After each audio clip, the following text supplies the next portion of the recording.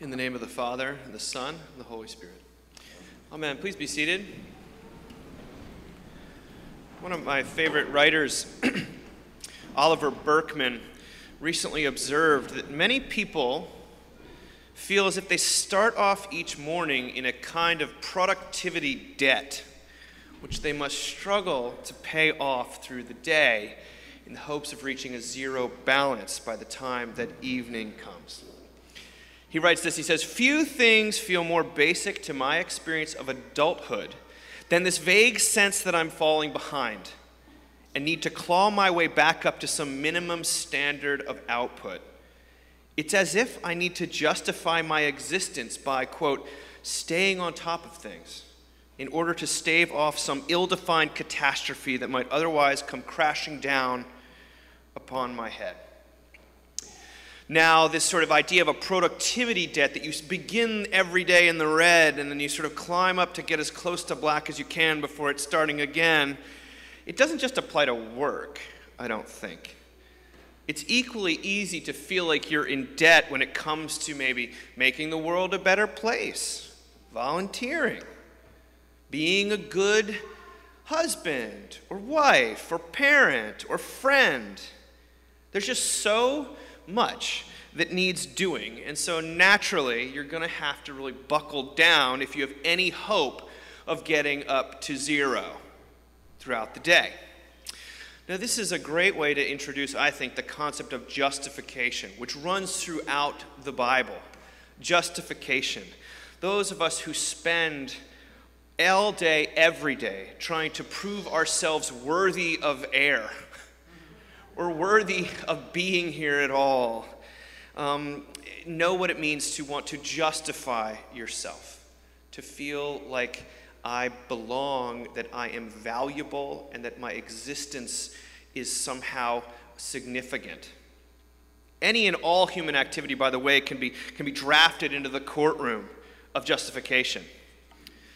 What do you think of sometimes as you're falling asleep at night? Maybe you think you've gotten pretty close to zero, but then some evidence trickles into that courtroom. The prosecution ignites and says, "Oh, you forgot to do that." Or they forgot to do that. Maybe it's the person lying next to you who forgot it. But the defense, the prosecution, it never rests. It's insane making. And so, anything can be drafted into this courtroom. It can be the number on the weight scale the second you wake up. It can be the clothes you wear. It can be the food you eat. It can be the car you drive. It can be the sticker on the back of that car. It can be the work you do. It can be the busyness of your social life. It can be your paycheck, what neighborhood you live in. What high school did you go to? What high school do your kids go to? What church do you attend? I don't know what it is, but we're ingenious when it comes to co-opting otherwise good things or just normal things into that courtroom of justification. Now, one very popular way to justify ourselves has to do with comparing ourselves to other people. Well, I may not be doing so great, but at least I'm better than that guy over there. Or conversely, gosh, my sister sure seems to be moving from strength to strength, and I'm stuck here spinning my wheels. I don't know what it is, but we compare ourselves to other people and we think, thank God I'm not like her or him. Thank God I'm not one of those people. We have a thirst for this kind of justification, which means it never actually reaches a satisfaction. We always need just a little bit more. And Burkeman concludes, and he's a completely sort of secular writer, he says, paying off your productivity debt completely, that is, working so hard and so efficiently that you no longer feel like you're falling behind, is literally impossible. Not just grueling and unpleasant. In the modern world of work, for instance, there's no limit to the number of emails or texts you might receive, the demands your boss might make, the ambitions you might have for your career, etc. So there's no reason to believe you'll ever get to the end of them. And that's just work. What about life at home? Maybe you're a person who thinks, well, after this one project, then my house will finally be where I want it to be. not, as Wayne's World would say. There's one last closet that needs to be organized, and then we've really got our clutter under control. Then life happens, and something else clutters up your house. Now, this is also like people with small children like myself just laugh at this very idea. Because like my kids, I found that one of the things when two of them were away at summer camp this summer, and my wife and I turned to each other, is like, wow, we can clean it up faster than one child can mess it up. But 3 children, forget it. It's just a complete losing battle.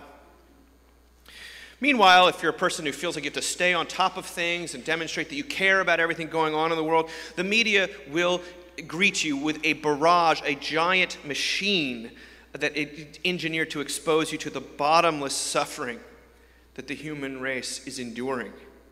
More things to care about than St. Francis of Assisi was ever asked to comment on.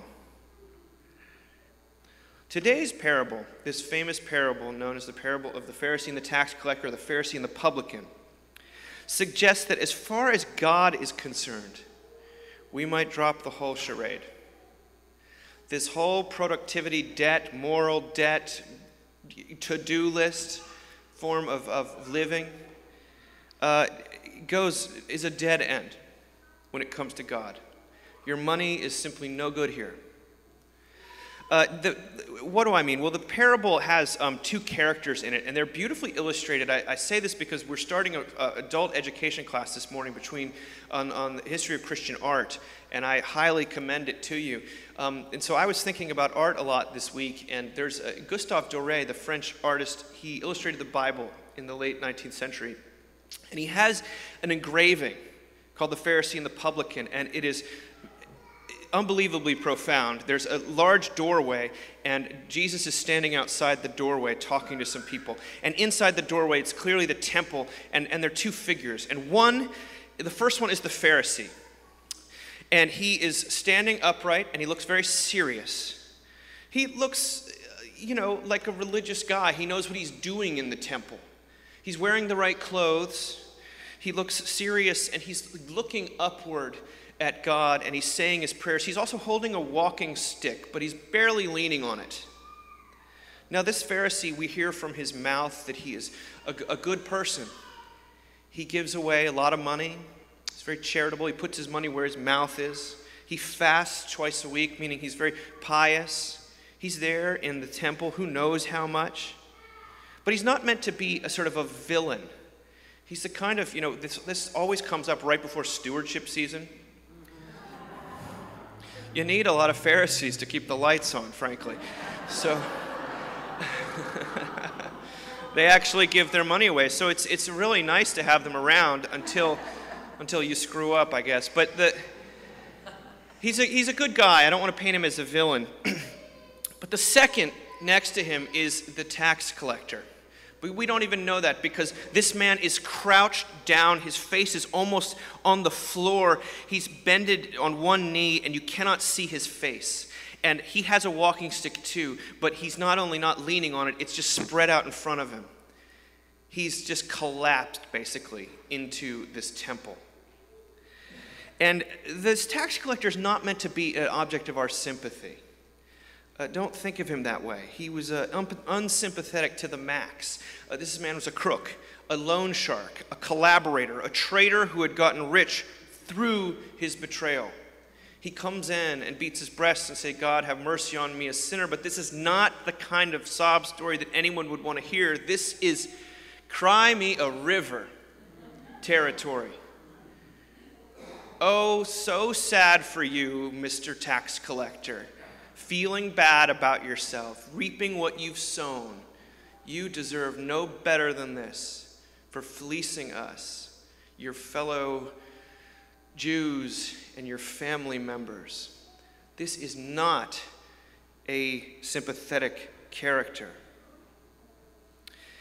And so you'd think that given the 2 characters, that if anyone would be justified, if anyone would be sort of close to zero, it would be the Pharisee. He is doing all the right things. He looks the right way. He is in the right place. And yet instead, the light from the doorway in this engraving, the light is cast on only one character, and it is the tax collector, who cannot even see the light because it's coming on the back of him. He is the one who Jesus' blessing is clearly moving toward. And he's looking at his shoes and saying, Lord, have mercy on me, a sinner. And that is who Jesus says goes home justified. And it is an offensive and yet incredibly beautiful portrait of the gospel, the heart of Christianity, the heart of what Christ came to talk about. And there are three implications of this parable that I'll go through very quickly. One is that desperation, not virtue, is the key that unlocks the door of God's favor and attention. I wish it weren't the case, but it's true. My older brother is fond of saying that God's office is at the end of your rope, which is another way of telling you this morning, if you are in a desperate spot about this, that, or the other, or simply about life in general, if you are in a desperate spot, well, maybe that's not such a bad thing. Maybe there is light shining on you that you can't even see. Secondly, we learn that self-righteousness is more detrimental to the spiritual life than self-indulgence.